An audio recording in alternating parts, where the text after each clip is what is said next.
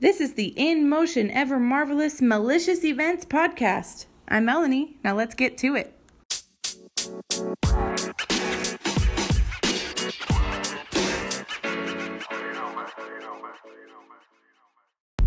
Yoo-hoo! You are in my car with me. So welcome to the ride. I hope you're buckled in. I sure am because I believe in safety. Now, let's talk about Arena Talks. I know I have mentioned these before. This is something that I have a lot of heart into. So let me kind of take you through a chronological memory lane, if you will. In 2018 or 2017, let's see, Chris moved up here. I should have done the math. So I moved to Utah the second day of 2017. Chris came up in May 18. Okay, so it was right around our wedding in 2018. So in the springtime of 2018, the partner / employer, I guess, that Chris has been working with ever since then in recovery, he said, hey, I really want to put together these speaker events. I think I know a lot of contacts, and I think we could really put together something special to what he said at the time, and we've since updated, which was very good either way. He said, I want to foster human connection and end the stigma on addiction. What that means is if you are someone who doesn't know anything about the recovery world or only fears people with addiction, maybe they're scary, you don't know how to handle it, you've had a bad family fight because you didn't know how to handle your child or your spouse or anyone else that had some kind of addiction, and you just maybe weren't educated or scared and lashed out, who knows? There's so many things with it. But the thing about addictions is the stigma is that when one has an addiction, they'll never stop. They'll always have an addiction. They are incapable of even growing past it. And they're scary people. You don't want to hire them. You can never trust them. These are terrible things. I am super duper duper grateful that my own husband has a background in, he drank a lot. He did a lot of cocaine. Those are his two, what I will say is saving grace, because if he did not go through what he went through, he would not be who he is today, like most things. But I'm so grateful that he overcame that, and he did, but it's called sober. He became sober before I met him. However, for I think 17 years, that was his life, and just understanding the cycles and getting into that mindset, and him sharing with me how it was, what he did. And he's very open because I'm also very accepting, and I know the person he is now, and I'm sure I would understand the person he was then and why he chose to do things. But because Chris has that background, I've been so, I am just so open when I see people on the street who look like they do not have a home and they're maybe mumbling to themselves. I kind of understand, that must be these kind of drugs. They kind of do that to you. I'm more educated in what that is. So when I talk to them, maybe I won't be so offended or scared if they don't respond back, or, there's so many little things. But the main thing is I no longer fit that stigma of someone who just doesn't know anything about addiction and assumes the worst. So I Am Recovery is the name of this business. That is the name of really my client. My client is Jared. He is the one who owns I Am Recovery. He is such an amazing individual that he said, you know what? I've worked in recovery for a long time, and I see this as, I'm going to take you there. Let's get into this. This is something I've learned, and I'm still I don't know all the ins and outs because I do not only work in recovery, but this is what I've learned because we're also good friends with Jared and his family.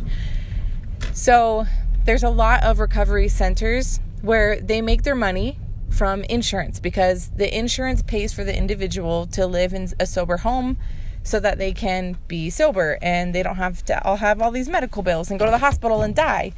So when recovery centers take on an individual in their sober homes and their programs, inpatient, outpatient, whatever they do, they sometimes see those individuals as insurance. Jared said that he would be in meetings with people he worked with in the past, and they would go, oh yeah, that Blue Cross, and oh yeah, or maybe they would refer to them as numbers because obviously you need to run on money, but he said they took the individual and they took the human out of these people. So it's just a really big deal. that Jared said, forget this. I need to start my own. I'm going to. So he started his own. He now has and operates one women's home and one men's home in the Utah County. And they have a big office where they hold inpatient, outpatient, which means the people who live in the homes, they have inpatient groups and they have therapists, they have coaches. Chris is the head coach who kind of guides where the coaching program will take them and how to coach people out of probably what they've heard the whole time they've tried and attempted to recover and stop their addiction mindset. And so, and this is where we hold events too. So if that gives you a little bit of taste about like this company and kind of what it does, what it is, first and foremost, if you know of anyone in the Utah County, and really not, there's a lot of people who have moved to Utah and gotten in this program because they knew someone who knew someone who knew that this would be their saving grace, that would save their lives. There have been people I know who did not make it out alive in their addiction, and that's a taboo subject because I know a couple of them. I didn't know them personally, but Chris would come home and he would say like, hey, this is what's going on. I might need to go over to the house just because this person's struggling. And, I know as much as like a third bystander would, or a third person perspective. But I think the people who died, it was almost like that was the best option for them, because they would have gone in such a cycle of really just hell. They would have just hurt themselves. A lot of times, like, it may be an addiction and their body may crave it, but also their mindset is just so bad that maybe death really was their best option. And I'm not saying I'm happy they died, but I think part of them maybe was relieved that they died, because I don't know. It's just such a tricky world, and you really have to have the right kind of mindset and consistent practices of how you feel and your emotions in the practice to be in recovery. So I love working with I Am Recovery. They are phenomenal. They're consistently improving. I have seen it from the beginning where the houses were not open to people. They were not, by city law or regulations, they were not sober homes. They were just the first house. And that's where Chris actually moved into there so he could help start the program. And that's when Chris and I were dating. And it's just been really neat to see how awesome this company has shifted willingly, because they know they want to be better and keep improving. So now that you have a background in all things I Am Recovery and arena and recovery and addiction and stuff, let me tell you about Arena Talk. So Jared said, hey, I want to start these speaker events. We know a lot of people. I know a lot of people. Let's get some speakers in here so that we can put those who have overcome and have had the triumph and have maybe gone from nothing to everything they feel right now. Let's get them in front of our patients. Let's get them in front of just people in the community who want others around them, that they can win with other people, that they can relate with other people, make friends, build a community of sobriety, and have some fun activities in there. So Arena Talks was born, and it actually has, in the very, very beginning, it was a little rocky just because we all didn't know what we were doing. I was very new to doing my own events, if you will. I don't remember the actual specific first, but we went to some community center, and I think we planned it to be like, I don't know, we've definitely gone down in time. I think we had it like 3 hours long, and I don't think we had an intermission or a break in between, so it just seemed even longer. But we were all kind of excited seeing where it would go, and we had some great speakers. We brought a lot of people in. We had I think I brought Christmas lights. I seriously, I did not have all the decor and stuff I have now. So I think my partner, who is also a coach in the program, his name is Shay. He's the one who takes care of all the internal marketing and communication, and he also knows some people. So, like, for example, tonight he brought in 2 people he knew that could share their stories. So anyway, it was just all sorts of what I'm sure, if I looked back at it going ghetto, there wasn't really a theme. I think we had a little bit of color. We barely just got our logo for Arena Talks, and we were still figuring out how to put this together. But we had amazing speakers. Let me tell you what, we had one guy he actually wrote a book. I think it's called Black Tar Mormon. But the only thing I remember from his story is that he lived, there's a pond near a high school that Chris and I used to run by. And he said, "You guys know that pond that's not too far from here? That's, like the reservoir behind the high school." He goes, the happiest time of my life, I was homeless and I was living near that pond.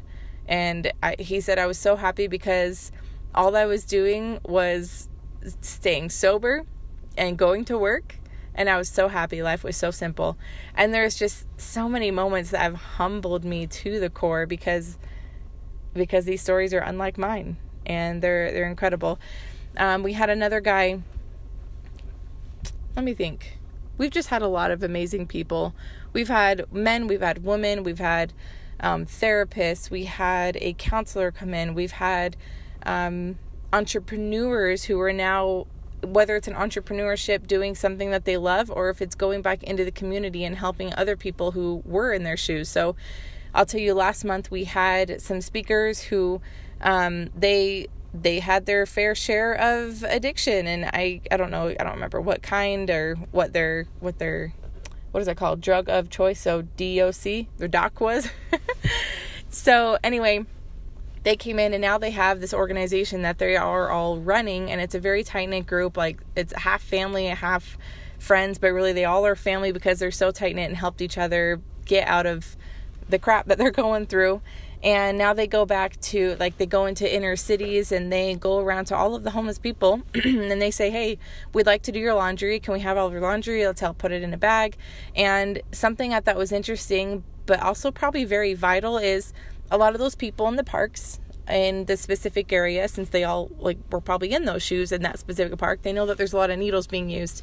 So if you think about it, maybe all those needles are dirty, so that these people are not only having an addiction, or they have an addiction, they're not only just feeding themselves negativity, but they could also get infected and get even worse. So they said, let's give them clean syringes, clean needles, because although we cannot stop this harmful thing, we can help it.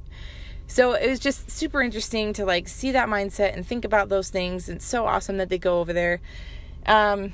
One time we had, through such a crazy connection, if you go on Netflix, and I talked about this in the very beginning of the podcast, but I said, I'm a celebrity event planner because I did a celebrity event, and that was for the guy on the Netflix series called The Kindness Diaries. I forget his name.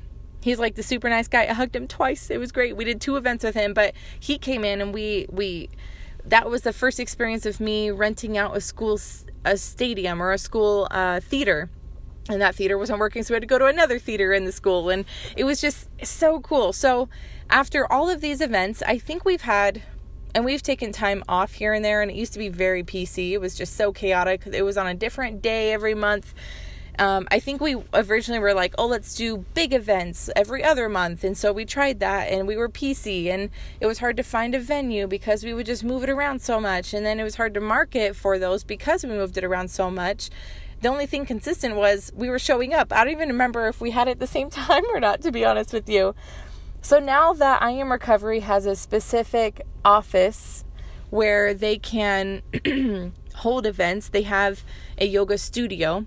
We have said we're going to do it consistently on the same day each month, every single month, at the same time in the same place. So now it's at their office, which is even better because since they're at the office, they can then showcase, here's our office. If this is your first time, here's who we are. Here's my face. Here's where the patients will be coming. Here's where we have events and all this other stuff. And so it's super nice that on the last Wednesday and first Wednesday of every month, we do arena talks and what we call Into the Arena, which I can talk about later. I'm not going to talk about now. But Arena Talks has just been so amazing. And even still, me and Shay, before this started today, I think Shay asked me the question. He goes, Mel, what do you do when you have an expectation of a lot of people that will show up and they don't? And even still, of course we have COVID-19 going on. Of course we have all these different things that are just, everything is in the air. We have unknowingly expectations, and then they're shot, and we just don't know what the outcome's going to be. We still, however, struggle with how do we market better? How do we get the word out? How can we, we just changed the room so that the stage that we have is on another wall because there was an obstruction of a TV. And so we're constantly improving, and that is so sweet to my mouth. It was so fun. It has been so fun to work with Shay, to get feedback from him, to get feedback from the client like Jared, who owns I Am Recovery, because he goes to all these events, and to just really get feedback from other people and say, hey, how was it tonight? And even the speakers, like, hey, how did you feel it went? And it's awesome because even if tonight we had a small crowd, we had 16 people, and maybe you're like, oh, girl, you had 16 people and COVID's going on, like you could have had 0. And that's true. However, our goal is to have at least 20. It still feels empty, but we like to have 40. We've had 40 before. It was almost consistent, but then, sometimes it just doesn't work out. So it was just nice. The speaker said that they felt it. It goes back to that story, and maybe it's a religious story, but I do feel like the church brings it up a lot. And it's where this kid is going on a shoreline, and he's throwing all these starfish back into the ocean, and there's so many that are all over the beach, but yet he's just walking along, throwing a few back in a time. And some guy comes by and he goes, hey kid, you can't make a big difference. You're see how many starfish are all over this land right here? You're not doing anything. You're not making any difference. And the kid threw one, didn't say anything. He threw one in the ocean. He said it made a difference to that one. And it gives you the principle of, if you can affect and impact one, it's a success, because it does just take one.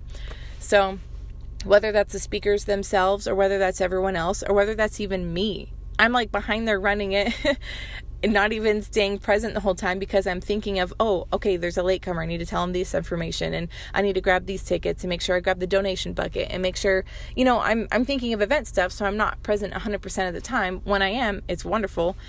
And even when I'm not, it's wonderful, because I love what I do. But what I'm saying is, it is such a success. It is so fun to really get a routine and a rhythm, to have that team to get in a rhythm with. I have even outsourced some of my day of work, and I've had a friend come by, and she's helped with the sign-in table so that I can be more available for maybe opening announcements for the evening and getting people kind of excited.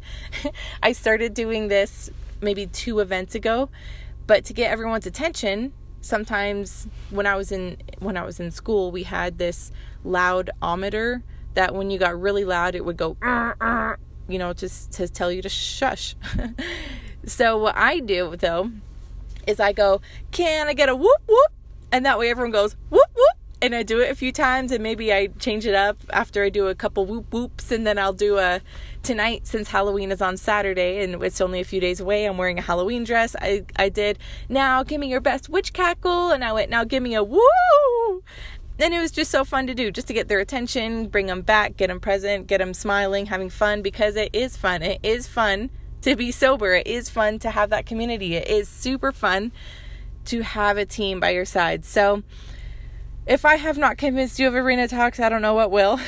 You can definitely come on by. There, every last Wednesday of the month is Arena Talks. We love, love, love when we have anyone there. We love sharing what we know. We love sharing what we're learning. And I would just say Arena Talks is the best. I'm really grateful that I am the event planner for this company, because I really love it. Oh, and the reason why I feel like my heart is so into it is because, sorry,